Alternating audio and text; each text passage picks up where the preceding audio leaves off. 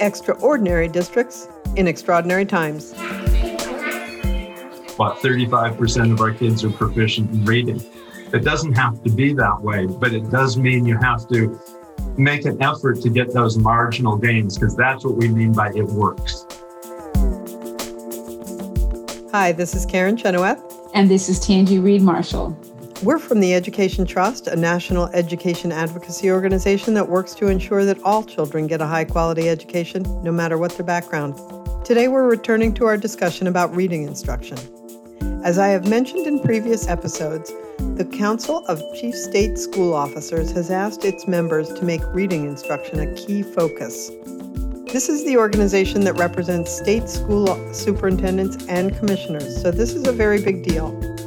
I have linked to the Council's report in the show notes so you can go and read it for yourself, but at the core, it is asking all state school superintendents to organize their work and the work of their departments around improved reading instruction. It urges its members to commit to what it calls evidence-based practices and a commitment to equity and student outcomes.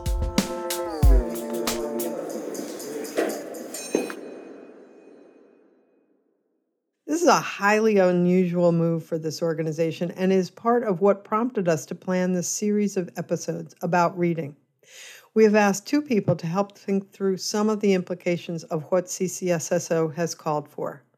The first is Donald Joseph Bolger, who is a neuroscientist and an associate professor at the Department of Human Development and Quantitative Methodology at the University of Maryland.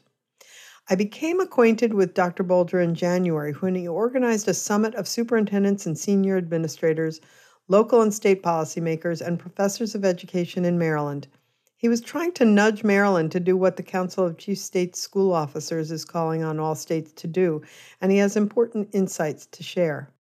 Our second guest hardly needs an introduction to anyone involved in the field of reading instruction. Timothy Shanahan is Distinguished Professor Emeritus at the University of Illinois at Chicago, where he was founding director of the UIC Center for Literacy. He is past president of the International Literacy Association, and for this conversation, it's important to note that he helped lead the National Reading Panel. That panel was convened at the request of Congress to evaluate research on the teaching of reading. Dr. Shanahan, I'm going to call you a friend of the podcast because you were part of an episode back in season 2. I'll link to it in the show notes. Welcome back. The reason I said it's important for this conversation to note that you helped lead the National Reading Panel, Dr. Shanahan, is that the Council of Chief State School Officers, CCSSO, drew very heavily on that report. It called for state school leaders to incorporate the lessons of the Reading Panel report and asked them to ensure that reading instruction in their states emphasized the 5 elements of reading instruction that the panel report identified as important. Those 5 elements are phonemic awareness, phonics, fluency, vocabulary, and comprehension strategies. My question for you, Dr. Shanahan, is the National Reading Panel identified those 5 elements of reading instruction 20 years ago. Why is the CCSO talking about them now? Well, education it works like a pendulum quite often. You get these wonderful swings. In 2000, when we came out with that report and indicated the importance of those 5 things, there was a lot of interest in it at the time. States mandated certain things. The federal government, put in, certain policies for Title I programs and so on and so forth. And what we saw for a few years, half a decade or so, the NAEP scores started to climb, particularly among young children. And so things were going well. And then, over time, people lose interest. Other things come along, new programs are created that maybe don't pay so much attention to the research that they become the new fad. And so over, a 10-year period, a 15-year period, school districts start getting away from those essential abilities that need to be taught, that if they're taught, the kids do better. And so you start to see, as we've seen, reading scores stop going up. They've been languishing, and in some places even going down, but, overall languishing, just not getting any better. And so quite rightly, SSOs decided to show some leadership in this area and to try to move things along. And unfortunately, it's not, there are all these new vistas that we've got to take on. It's no, there are these real essentials that we've lost sight of and that we've drifted away from and we've got to get back to. That doesn't mean there aren't additional things that could be done or should be done. But if you're not doing the most basic things, kids are really at risk. And so, they're embracing an old report, but in fairness, research isn't like a milk carton. It doesn't have an expires by date. We don't have to throw it out after a couple of years. The only thing that can make research expire, one of two things: either the conditions change so dramatically that those studies just aren't relevant anymore, or frankly, new research comes along that helps you to understand it in a different way, or that identifies new approaches that perhaps would be even more effective. In this particular case, those 5 things that we studied then, there have been a number of studies of each of those over these ensuing 2 decades, and they've just essentially strengthened our commitment to them, the importance of those. So it might look puzzling that a prestigious group would embrace a report of 2 decades ago, but it's such a basic document. It makes a lot of sense. So the CCSSO, and boy, that's a hard acronym, I think, to say. The CCSSO talks a lot about the science of reading. Is that identical with the 5 elements of what you identified in the National Reading Panel, or is there a different definition that listeners should know about? Well, the term science of reading, or at the time when we were doing that report, we were talking about scientifically based reading research and evidence-based reading instruction. I really do think that we shouldn't think of science of reading or any of those terms as meaning, that means you teach phonics, or that means those are really about how do you determine what you should teach. We rely on research evidence. We rely on a body of scientific methods to determine what our policies should be, is really what science of reading is about.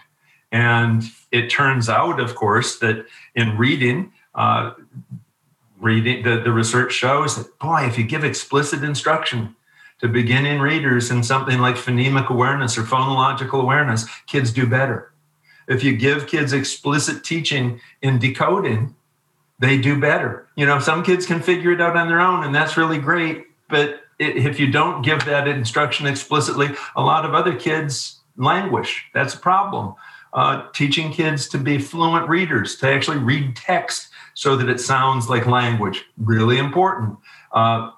Teaching reading comprehension, teaching kids how to think effectively while they're reading really matters, helps. Teaching kids the language, helping them know the meanings of more and more words. All those things have been found to quite consistently across large numbers of studies to confer learning advantages to kids.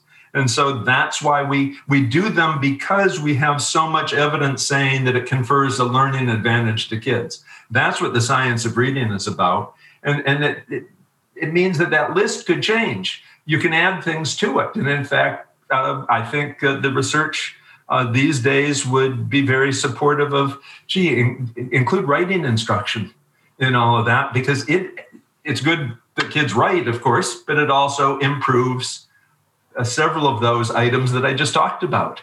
It can have a positive impact on kids' comprehension. It can have a positive impact on kids' decoding skills and so on. So essentially that notion of a science of reading is quite simply, we want evidence that something that actually helps kids before we commit to it.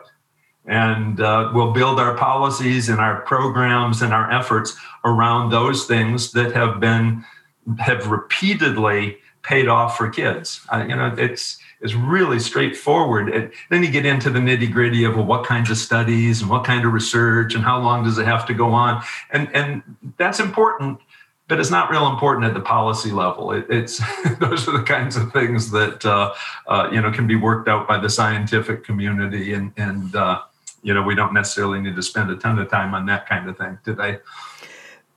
Well, it seems to me that there are actually two kinds of sciences, right? There's the science of how people read, and then there's the science of how to teach people how to read.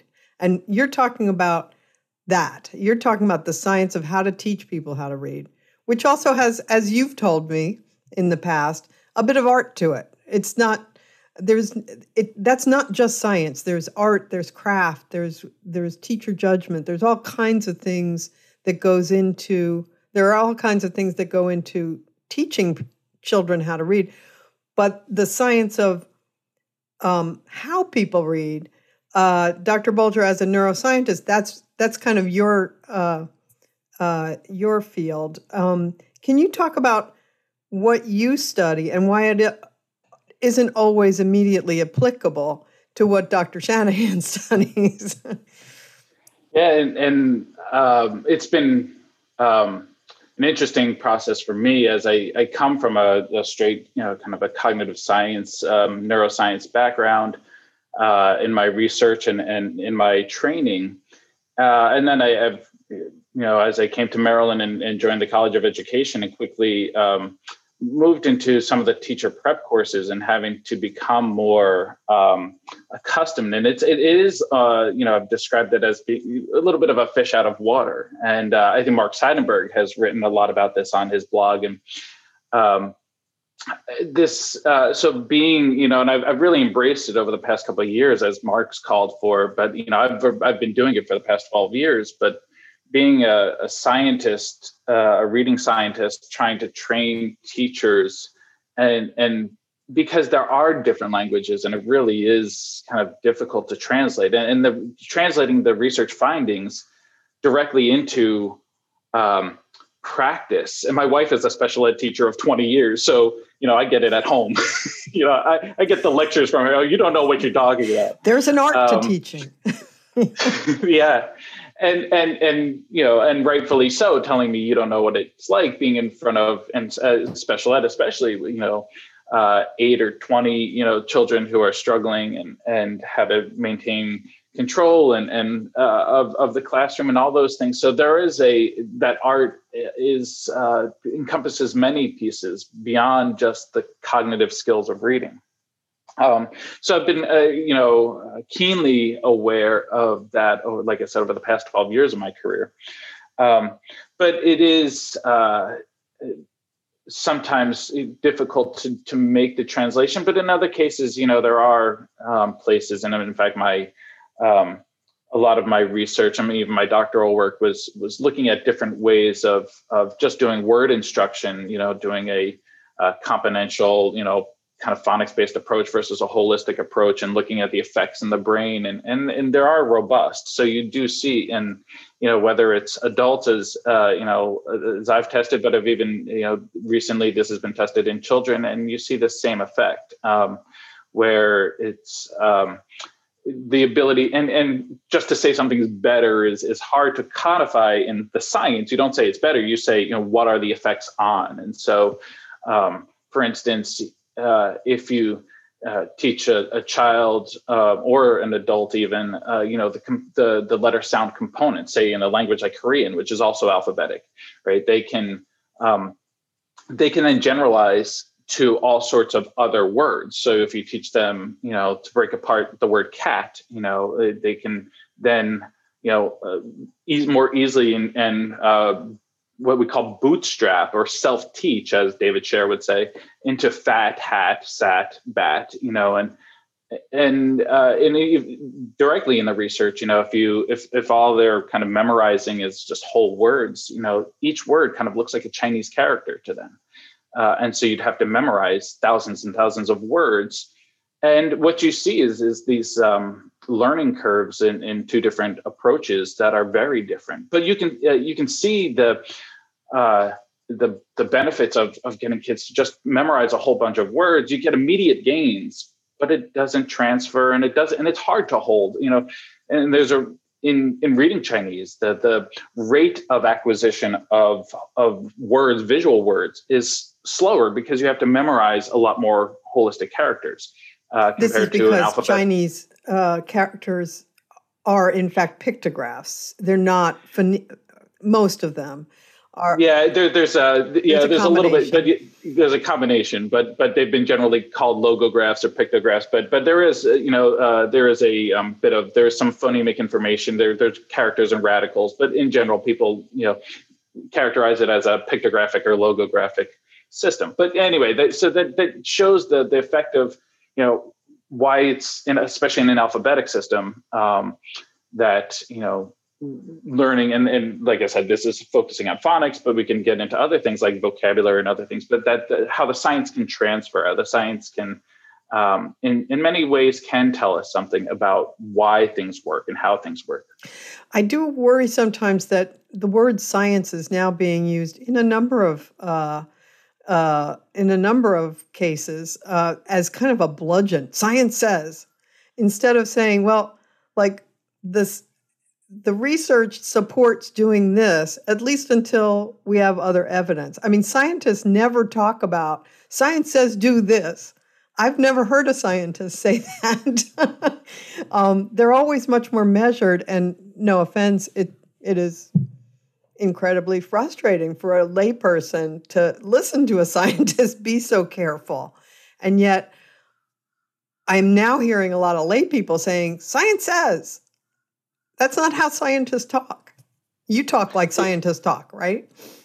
Exactly. And it's interesting because in teaching one of my first years of teaching teacher prep, I was teaching about language acquisition and reading acquisition. And one of my students raised her hand and said, well, why do we have to talk about all these theories? Why can't you just tell me the facts? And and that's, as a scientist, my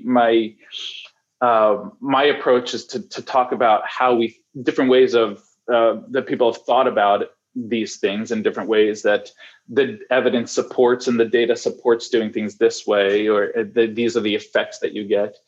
And but it's difficult for people who want, who just want to know, this is how you do it, and tell me what to do, and this is how you do it, and this is the silver bullet. And this has happened. I've taught a master's to master students in Montgomery County who are teachers, and I've had these conversations with them as well. Although I think at that point, then they start, after they've been in the classroom for a couple of years, they start to get, okay, so there are benefits of understanding the different ideas and concepts and theories to some degree. But in many ways, a lot of times what they're looking for is just tell me what will do and what will work. And so it's hard because that's not the world that we as scientists live in. But I also think, somebody quoted a Dewey quote about educators will go to their graves with particular theories or particular ideas of how to do pedagogical approaches. But I think it's one of the things that I think helping teachers be open to understanding that evidence will move or evidence will suggest different things, and just take the pandemic, in terms of, well, you said masks, we shouldn't wear masks. Now you say we should wear masks. Well, evidence changes in this rapidly changing science, or this rapidly changing, but that's the thing, is that science, we accumulate the evidence, and sometimes evidence will change and say, oh, well, there's, it's looking like we should, maybe do this instead. Well, and so much of this is contextual, right? So as the science improves, the contextual understanding gets deeper and deeper. And, in this kind of situation, you might want to think about this in that kind of situation. But Tanji, this must sound very absolutely. Yeah. It does. And I think about... As a long-time English teacher, I should say. Right, Yes. Exactly. Particularly with, what Dr. Bolger said about teachers wanting the answer. We've structured the environment for there to be an absolute end game to it. And so we've stuck it into a 10-month finite box. And then we've given everybody, windows of operation. And then we wonder why people tell me the thing to do, because I've got 10 months to get that thing done. And I've got 20-something kids sitting in front of me. And so you just got to tell me what to do because my box is going to shut. And so, we've structured the environment in this way. And I just wonder, we talk about the ways in which the brain, receives information, gets information, and we grow our dendrites and all those fun things that we talk about. And we know that there is neuroscience that is contextually driven, but then there are just some absolutes that we can say have really strong effects. I wonder about, knowing all of this, why do we still continue to see such disparities across racial lines? We continue to see, we know that there are pedagogies and we know that there are theories and we know that there are structures that work, that, the majority of students are able to learn how to read, right? If they are taught to crack the code, they can learn how to read. But we still continue to see wide-reaching, seemingly entrenched disparities along racial and economic lines, as though your race and economics then precedes your brain's ability to absorb the process of reading. So I'd love it if both either can talk about why we think this is still, one, going on, and two, widely acceptable. I'll jump in. I mean, first of all, a lot of there's more to reading instruction than those 5 elements that we talked about. One element is quality teaching. Which kids are likely to get the least experienced teachers? Which kids are likely to get the teachers with the lowest amount of training? They're going to be inner city kids. They're going to be rural kids. They're going to be African Americans. They're going to be high poverty kids. I mean, that's the reason for that is because of our policies. We set up policies that essentially reward a teacher for pulling out of that kind of a school. So quite often teachers start there. They learn some things about teaching, and after they get 3 or 4 years experience, they get pulled out to if they're good, they get pulled out to a more advantaged classroom. That isn't due to phonics. That isn't due to we know all this stuff about the brain. It has nothing to do with that. It's just we've organized ourselves with contracts and unions and different kinds of policies so that it works that way. That's one answer to it. Another answer to it is, in fact, those schools, those high poverty schools, the schools that are serving kids who so need good instruction and thoughtful instruction. Frankly, they're no more likely to follow a science of reading than anybody else is. Dr. Bolger was talking about how teachers make commitments to particular approaches, and that happens in wealthy communities. It happens in high poverty communities, but there's a difference there. In wealthy communities, moms and dads, usually highly educated, lots of resources so that kids are getting taught at home.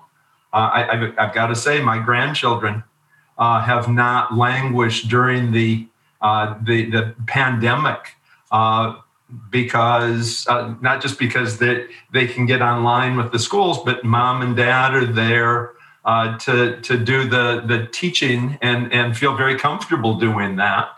And so those kinds of resources are available. Gee, if things aren't working for my kid, I'm going to go hire a tutor. I'm going to take them, wherever I can to get my child's needs met.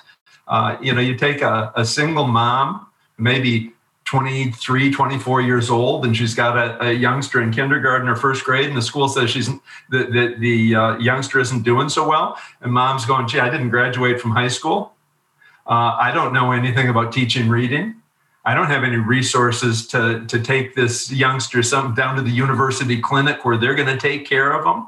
I don't have lots of friends and family who are highly educated, know a lot about teaching and feel comfortable and have a lot of books and resources. And so those kids get, really kind of creamed by all that social situation that they're embedded in. And so science of reading, following that is really, really important and will help large numbers of kids. But there are other education policies that either support those kinds of things or undermine them. Well, and last week, Nell Duke was on, and she said, well, a lot of people want to blame the schools of education. So I'm going to talk to the person who's at a school of education for a minute. She said, a lot of people just want to blame the schools of education. So let's just take that piece of it. She went on to say something quite different afterward. But can you talk a bit about the training that teachers get in teaching reading, Dr. Bolger? And it varies. It varies greatly. It can vary within a college of education, and in terms of I teach to an early childhood. We have an early childhood program in my department, and that's the group that I teach. It's early childhood special ed, and we also have a special ed program, and the special ed faculty teach them. And then we have the elementary ed program and the secondary ed program, and they're taught by another group of faculty. And so the three programs, while the state of Maryland has standards for what's supposed to be taught in the literacy courses, they're very different. Those courses could look very different in those three programs, even if they are covering, say, between early childhood, special ed, and elementary ed, still covering kids between, say, third grade and fifth grade, right? Or at least there's 3 years of overlap that all three of those programs would cover. Or between first grade and third grade, but which are the critical years that we talked about structured literacy and a lot of these basic skills that we kind of tend to focus on. But I've been working with different groups like the Barksdale Institute and other places who are looking at, they obviously looked at colleges of education in Mississippi and now in other states. And this has been an ongoing effort to see what are the approaches that are being taught, how are teachers, pre-service teachers being taught. But, as, something that there was some work that followed the National Reading Panel that said, well, despite what's being taught in the colleges of education, and I think about this, a working class family, carpenters and electricians, and they say, oh yeah, you take your courses, your coursework, but who are you really learning from? You're learning from your apprenticeship. You're learning from, and the second you get out there, they tell you, oh yeah, that's what they told you in this, but this is how we do things in the field. And so, you're going to trust the person in the field. And so, I mean, there is a lot of, I think that there is some discussion about what colleges of education, and how teacher prep is going on. And I've been, working on that within my own state and across states, as I said, with the Barksdale Institute. But there are, we have to have these conversations of, are we aligning that in terms of the mentorship that's going on in schools? And I think one of the things that Mississippi and Carrie Wright has done, talking about the CCSSO, she, has been leading that effort for the chief school officers, is, that they established a coaching network, so that there's a network of people who are rooted in the type of approaches and the science and that there's a tentacles going out throughout this, from the State Department of Education out through the different school systems, of a network of coaches, so that when these new teachers come in, they have a mentor or a set. There's a hierarchy of mentorship that they can get. And that's one of the things I really wanted to establish in Maryland is to have something like this, where we can have this kind of octopus, or with the tentacles of coaches, that a coaching network that can go out through the different school systems, so that we can have expert teachers in every school. So instead of kind of the teachers going out into their apprenticeships or becoming a first or second year teacher and just kind of being told, well, this is how we do it, using pedagogy that's not going to work, or shown to be ineffective or less effective, is that they have somebody to look to get that mentorship. Yeah, because traditionally, and Tanji, actually, I've never asked you about your student teaching experience, but traditionally, teachers go out, they're student teachers to some teacher, and that teacher, depending on what school they're going to and how well they're vetted, that teacher could be just somebody who wants an extra pair of hands, who really shouldn't be a mentor teacher because they're not particularly successful. But they want to be able to go to the bathroom when they want to go to the bathroom, and a student teacher lets them do that, right?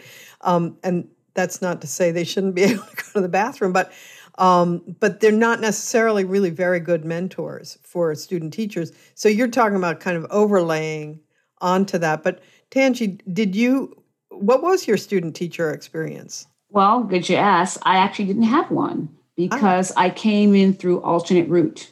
So in New Jersey and lots of other states, teaching is my second career. I came in through, I was a retailer. So I'd worked in a number of retailers across the country. And I decided that I wanted to go into teaching after, lots of deliberation and all. I fell and bumped my head, and I haven't gotten up yet. So, so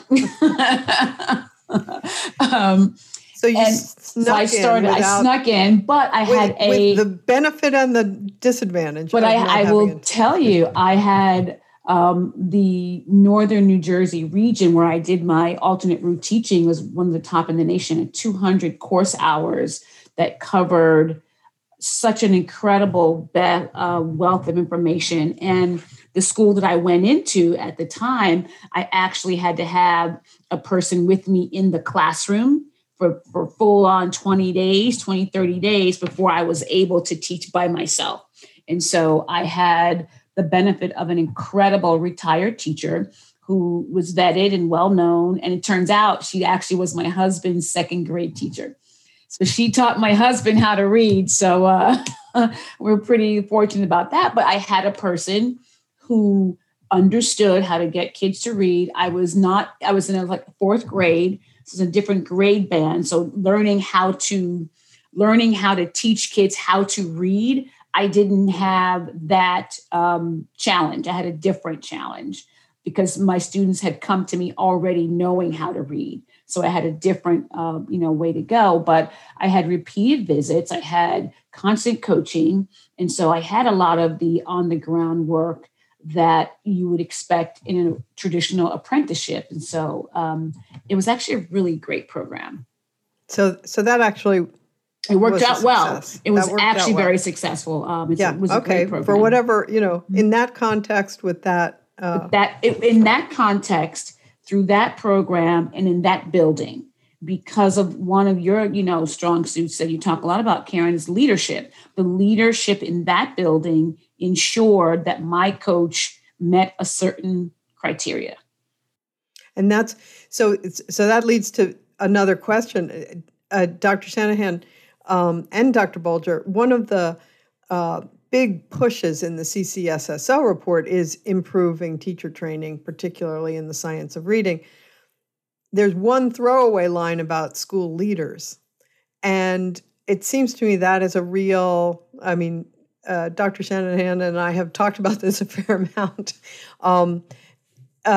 It seems to me that is a hole in the in the CCSSO report that they kind of let leaders. They're not saying, but you really need to make sure school leaders understand this stuff, because otherwise it's not going to work. Yeah, if you look at leadership training at universities for school administrators, the fact is they learn all kinds of things about health and safety and budget and important stuff. I'm not putting any of that down.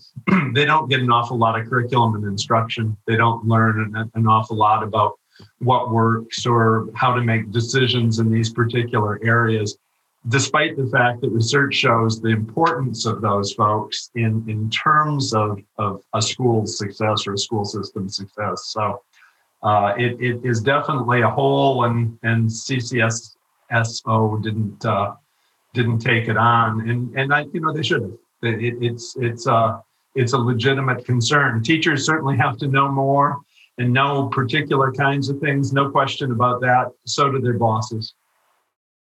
One of the consequences of that, and I kind of ran up against this, within the first couple of years of being in a college of ed. But I might have been working with the master's students, and we were talking about this, and they told me that their principals, and this is pretty much, I think, across the state of Maryland, when they're, they get evaluated and they're being watched about what they're doing, and for their yearly annual evaluations. If the principal walks into the room and sees you doing whole group instruction, explicit instruction, you're getting negative comments. And so the zeitgeist was that you should be doing center-based instruction. You should be doing particular types of instruction that are at the small group level. And like I said, doing whole group is explicit instruction, direct instruction was a no-no. And the principals were castigating their teachers for it. Now, again, what we know from the science is that the explicit instruction and systematic instruction is beneficial. And whether to do a large group or small group, I mean, there's a lot of that's a fine tuning that has to happen class by class, and that all goes into planning. But one of the things that I would tell my teachers is that I learned quickly, well, you're going to get hit for this, but the correct approach is the one in which you go from an autonomy model, right? That I do, we do, you do, right? And this goes back to Vygotsky of the when I teach this, I usually teach Piaget and then teach Vygotsky and this zone of proximal development and try to teach the fact that, right, you release them into, right, you don't send the carpenter to build a house when they don't know how to nail in, right, to nail in a board, right? So you give them that gradual release as you would in any apprenticeship model. And so that's kind of one of the things that you run up against with principals. Well, just because I can't help myself from telling this personal story, my kids went to an elementary school where the principal told the teachers, throw out all the phonics materials, throw out all of that. I don't want to see any of it. And, Dr. Shanahan, you were talking about, well, educated parents can really make up for. I was too stupid to know. Like, I had a 5-year-old, the school said, oh, well, no, it's fine. We just, they'll pick it up. And the kindergarten teacher had totally bought into what the principal had said. She was brand new. And of course she did what the principal said. The first grade teacher, luckily, was a longtime veteran. She shut her door. She pulled out the phonics materials when she could. And she didn't pay any attention to the negative comments from the principal. But new teachers, they're not gonna have any of that, right? So I feel very lucky because I didn't know anything about reading instruction then. Now that I know it, I'm terrified about. I'm like horrified for my daughter. Luckily she learned to read. She had the first grade teacher who was, I refer to her as a guerrilla teacher.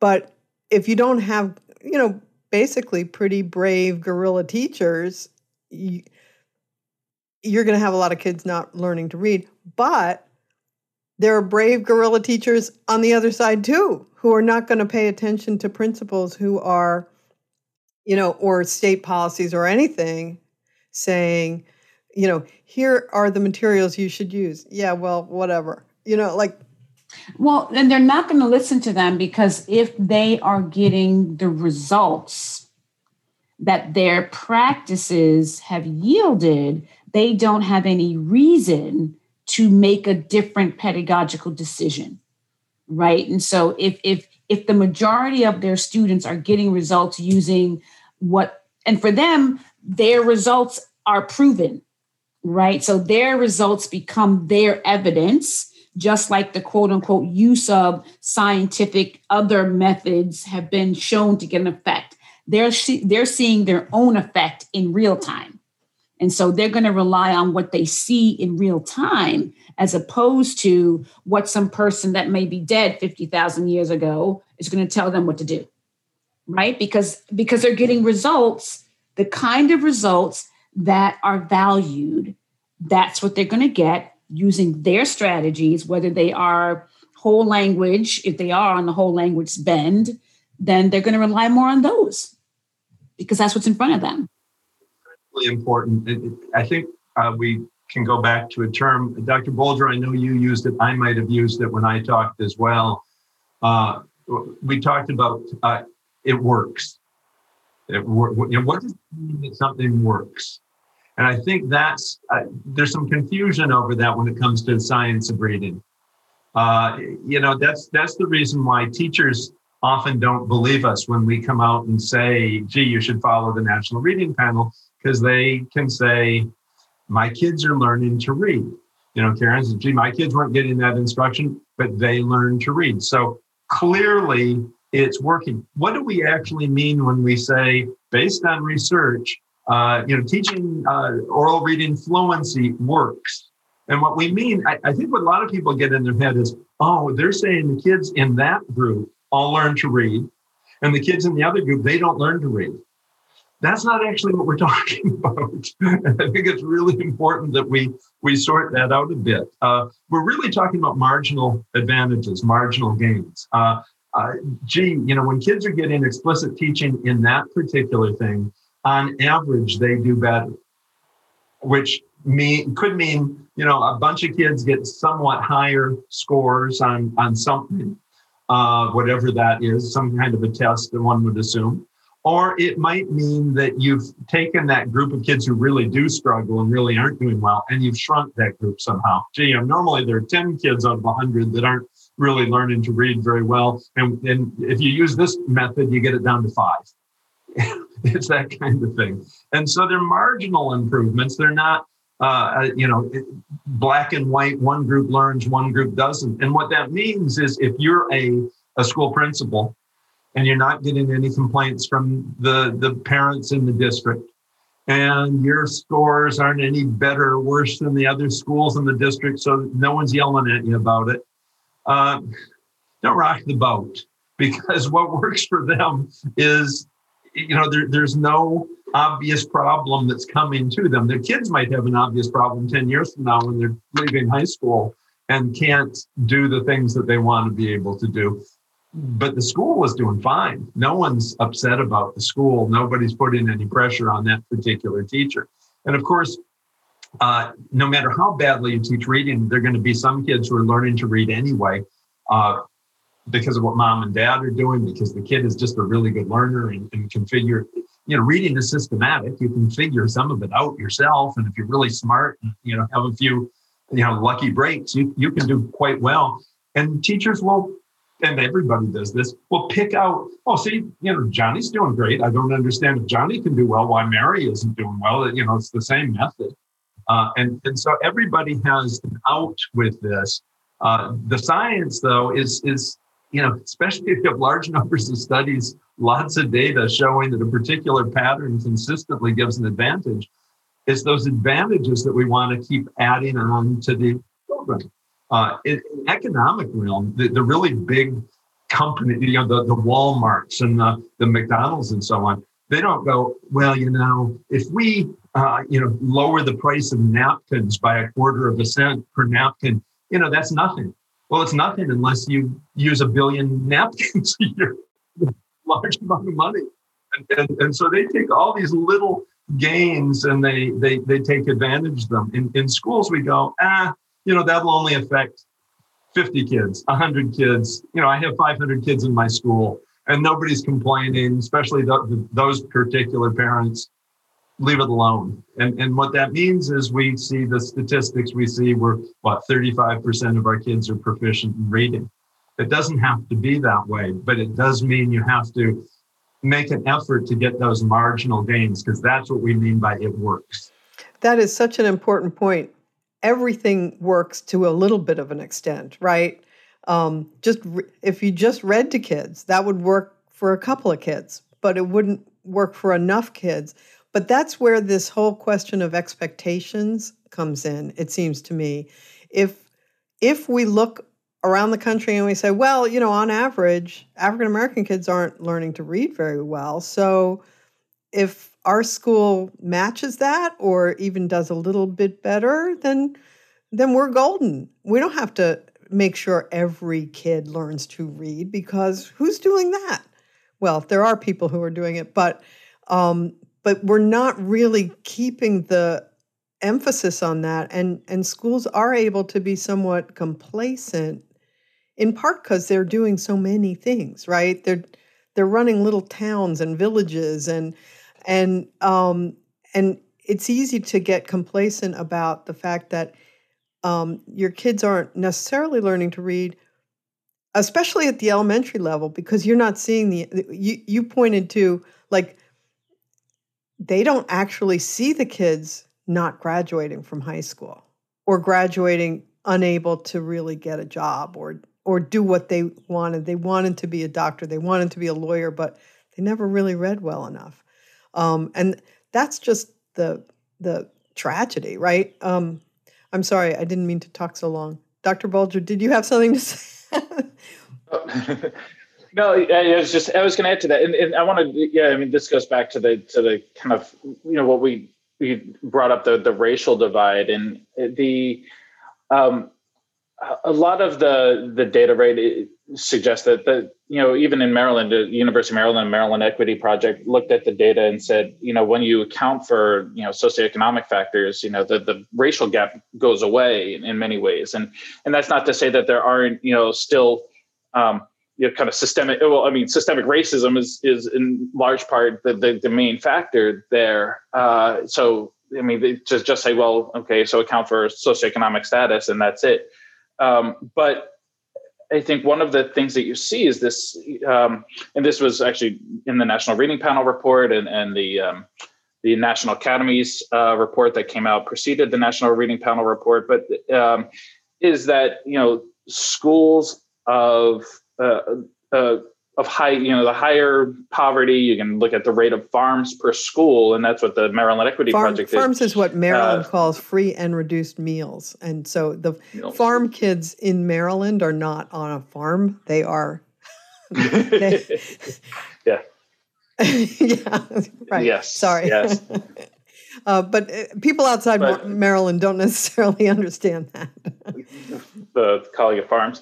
But just looking at the accumulation of poverty in schools is that directly tracks with the reading performance of the children in that school. And so you see that in certain schools, even just miles away from each other, where a child in 3rd or 4th grade can be reading on a 1st grade level and not be identified for special ed services, because in many ways it's not that discrepant from his peers. But if he were to go to if that child were, and I've seen this literally, where if that child then ends up moving to another school that only has a lower proportion, they get the attention, they get identified as having special needs, and even if that's not full IEP, but just getting the intervention support services that they need. and having the additional, 30 hours a week or, hour a week of added intervention work, that child moves a lot more than they would have in the school in which they were there with, in this higher poverty school. And so, the real, impact is really the effect, because teachers and, they're kind of forced to what I call teach to the middle. They have to teach to their average, where the average of their classes. They can't keep going with this curriculum, no matter how scripted and how the state or the school system, the county school system in Maryland or whatever, wants them to stay on this. If your kids are at one point, you can't just keep pushing and pushing, or, you can try, but you're just losing more and more of them. And so, having the ability to give those extra supports, and, that's where the difficulty is. And even despite the Title I funding and the extra, it's still in many ways not enough to account for that extra support. Now, and we can get into, what types of things, obviously pre-K, universal pre-K, and what types of things can happen earlier to help those children even before they get to school. But, this is where I think a lot of the conversation in terms of the gaps, the achievement gaps, really lay in these areas. And it starts, as many of my colleagues from the University of Chicago and other places have documented, in child language from 16 months old, So a lot of these are just this impact that poverty can have. And, I think it's one of the things that we have to take into account. And I know a lot of times in the current state, oftentimes I'll get criticized for having a deficit model. And I say, I don't, it's not that I'm saying this is there are issues in which we have to address. So, and I'm not saying that there aren't positive things, that these are bad children or in any way like that, but there are certain things that I think where we need to kind of put in particular scaffolds and places of helping. And like I said, putting into place universal pre-K, things that children in upper, in middle classes and things that they have as advantages. Yeah, I think Dr. Shanahan makes the point that we've structured our society to accept this, that, we have decided that if you experience measures of economic distress, poverty, that it equates to an inability to be able to learn how to read and be academically proficient, advanced, like your counterparts whose families do not. We've made that okay. And I think that's a big issue. Dr. Shanahan, I know you're about to jump in, so go ahead. I just, this idea of it being a deficit model, it is a deficit model, but it's not a deficit in the kids. That's not what you're talking about. It's a deficit in the environment. Exactly. That's exactly it.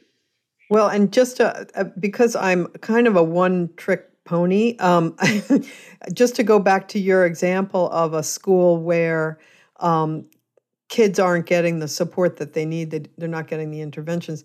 That's a school with a leader who does not understand how to look at the data, how to structure time, how to use resources, how to push in services, how to marshal the power of a school in order to make sure that kids get what they need and don't languish. As you worked with real reading research nerds will know this name, Jack Fletcher, to identify this. You worked with him on his research that established that we wait for kids to fail. And that's a terrible, terrible thing to do to kids. But that, as I say, I'm a one-trick pony on the school leadership question. And it just leapt out at me. That is not a teacher problem. That is a leadership problem. And that comes back to that question. Dr. Shanahan, you have something to say. No, I think I said what I wanted to on that. But The fact of the matter is, if you look at the 5 things that the CCSSO is essentially encouraging folks to put some effort behind, each of those, if you think about it, isn't a method of teaching. It's a particular ability or body of knowledge that you need to have to read effectively. And so this notion of a deficit, ignorance is always a deficit. If I don't know how to read, or I don't know how to read as well as you do, it's because there's something I don't know or I don't know how to do. That to me is, teaching, I guess, is always an accusation of ignorance. I'm going to show you how to do something I think you don't know how to do at this stage. And so this notion of what this report is really asking you to do is make sure that your kids are learning these specific things, that, by the time they're in kindergarten, these kids should be able to perceive the sounds within words. They should be able to, by the time they're, finishing 2nd grade, they should be able to decode the language, translate the print into reasonable pronunciations, approximations of pronunciations. That when they're reading text, they should be focused on meaning and should able to do things to increase their either understanding of the text or to walk away with more of the information. There are things you can do. And so that's really what this is about, is teaching kids those things that are actually part and parcel of what we call reading. So I just, well, you're accusing these kids of a deficit. Well, I am. I'm saying I think they don't know how to do those things, and I'm going to teach them to do those things. And that's going to give them power. But it's not, these kids are stupid, or there's something inherently wrong in these children. And that's, no, which would be a real deficit approach. No, I don't believe that at all. These kids are fine. The problem for these kids is they don't live in supportive environments. Our schools aren't supportive environments. There are things we could teach them that would be beneficial to them and that would give them, again, power within their environment. I've heard this term also used in recent meetings where, we were talking about teachers and said, you can't have a deficit model about teachers either. And exactly what you said exactly applies just equally to that part too, which is, from my perspective, I want to impart to teachers the knowledge of how reading works, go back to the scientist, right? Because as a scientist, right, if I see a child and I see a profile of a child, I can sit there and say, well, they're weak on these skills and weak in this area, right? I'm thinking these are all the cognitive machinery. And this is whenever I start my courses, and I tell my students right away, I'm a scientist. I think mechanistic, this is how I think about reading. And I want you to get in their heads, and I said, when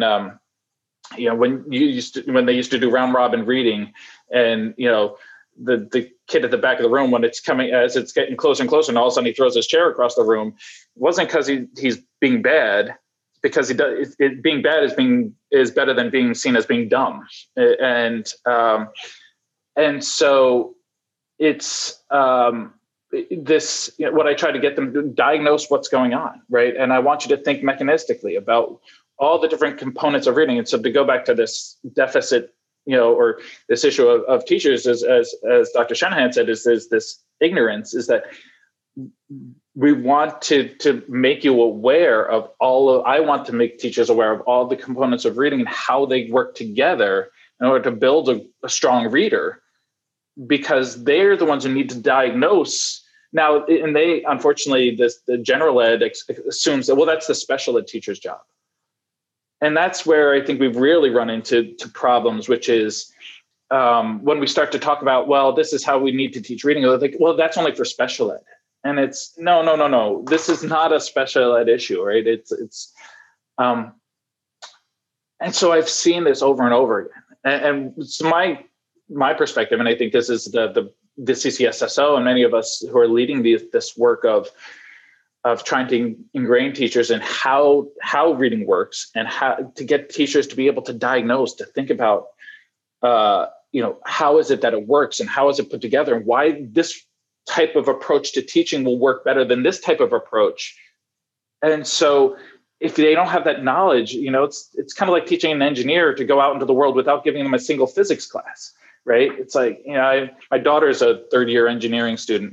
She's not complaining about taking engineering. She wants to be taking physics. She wants to be an engineer, but she knows she needs the physics knowledge, right? So, you don't want bridge failure. We don't want student failure anymore. You don't want an engineer who doesn't understand the force of gravity. You just Exactly. don't.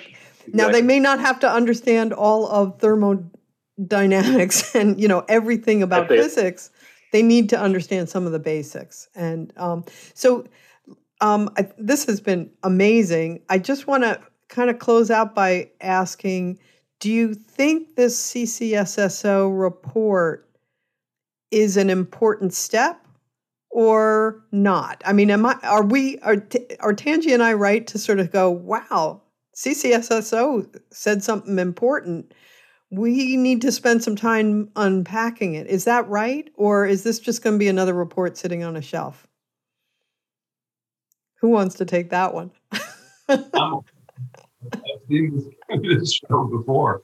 I've been doing this for more than 50 years, and I think it will be helpful. I think it goes in the right direction. I suspect that in this time of COVID, there are going to be plenty of states that do exactly what you said, Karen, just put it on the shelf and not worry about it, that they've got bigger fish to fry right now. I would hope that as they look at their data and see that boys and girls who've missed so much school in this last year are at lower levels than in the past, that we need to do things to accelerate their progress. And the report, it's not packaged this way, but essentially if somebody were to follow what it's recommending, I think they could accelerate the learning of a lot of their kids and make their instruction more efficient. And so I hope it does some good, but I fear that it will be ignored. Yeah, I think that I think it's good. It acknowledges at a higher level. And as you said, we're trying to make a concerted effort on training administration and to make them aware of what the issues are and why they need to be aware of this. And there is a clamoring. So we have had both from our literacy summit and following that administrators are wanting this knowledge. So I will say that. And I think and if it's coming from the top and from these organizations, I think that's important. I think the second piece going to Tim's discussion of COVID, I think one of the secondary pieces to come out of here is things like learning loss and tutoring. And I think one of the kind of places here where I think there might be an and so I think you're going to see a lot of states throwing good money after bad with tutoring programs. And I think if we can get in the ears of school systems and legislators to make it clear that the money should go towards strong programs and one that have a good MTSS or what the old RTI response to intervention or a multi-tiered support system model in which we teach tutors and potentially future teachers to assess, progress monitor, and to gear tutoring and at the skills that the students are lacking. And to progress monitor and to watch those things climb. And I think when we use those types of ideas and approaches and put this in the ears of people, right, that puts us a little bit more on the road towards this where we want to be with literacy education, where we're in a road of skill-based, skill intervention and responding to the needs of the child. So really help using tutors in a way that is very targeted to particular things that you can train them on and help them make sure that the kids are learning what they need to learn rather than just tutoring. Just go tutor. Just go tutor. Go tutor. Just go out there. Go tutor. Just go tutor. Right. And which I fear is what's going to happen. There's going to be a lot of money out there, and a lot of people are going to be like, hey, yeah, we've got people who can do that for you. And with minimal training. And so I've been been in conversation with Sebastian Wren and other people in Texas, and that they're doing this already with AmeriCorps and other things, on doing the types of basically doing the reading intervention position, teaching these tutors to be reading interventionists, and they'll go on and maybe, be able to get a certificate. University of Maryland is an AmeriCorps national service school, so, we can, potentially put this in our system too, but train them, and that will go towards their practicum for getting their certificate or, their training from the university. Dr. Shanahan, you were nodding when he was talking about the role of tutors, and I wonder if you have something else to add on that, because I do worry about just sort of saying, go tutor, because I've been a tutor, and I know I wasn't particularly effective. Well-meaning volunteers aren't necessarily reading teachers. Tutoring has really a substantial research base saying it's effective, but if you look at what happened with No Child Left Behind in the early 2000s, where it was a big pot of money and you just were supposed to provide it, people did everything from just hired teachers to stay an extra hour or two after school, whether they knew how to tutor reading or not, or they hired companies that hired pretty much in that way. And, we don't really know what happened in those tutoring programs. We know that they didn't make much of a difference in terms of kids learning in most places. It's the content of the tutoring. It's what you teach and how you teach it. And DJ's point, and whether they need what you're teaching, monitoring their learning and so on. So those are the keys.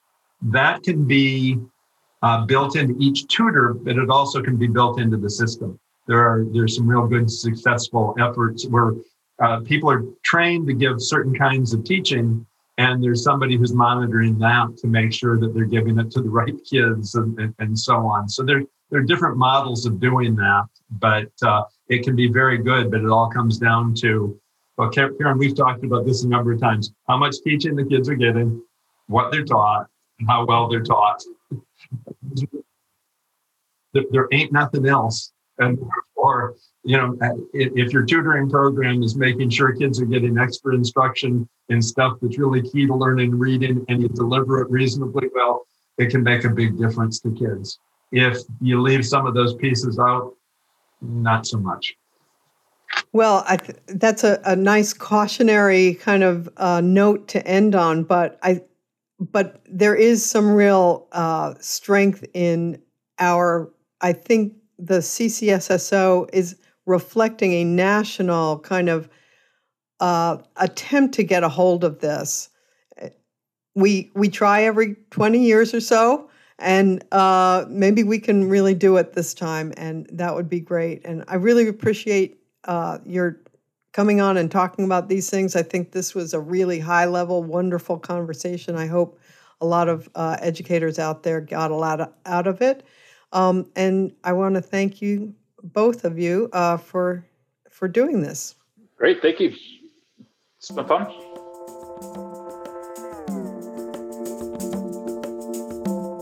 That wraps up this episode of Extraordinary Districts in Extraordinary Times, a podcast of the Education Trust. I've provided links in the show notes if you're interested in learning more about the work of Timothy Shanahan and Donald Joseph Bolger, as well as the CCSSO report and the National Reading Panel report. This is the third of a series of conversations we are having about reading instruction this spring. The first was a conversation with reading researcher Alfred Tatum trying to assess the state of reading in the nation. The second was a discussion of a series of legal cases attempting to establish children's right to learn to read. I want to point you to another resource, which is the second season of Extraordinary Districts, which profiled 3 districts and talks a lot about the reading instruction they are doing. I hope at the end of our series, all our listeners will have a better understanding of why reading is such a hot topic right now and some of the ways educators can move forward so that all our children not only learn to read, but learn to be engaged citizens who help build and shape democracy. I want to thank everyone at EdTrust whose work supports this podcast and the Wallace Foundation, which provides financial support.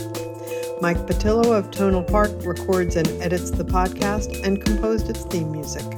This is Karen Chenoweth. See you next time.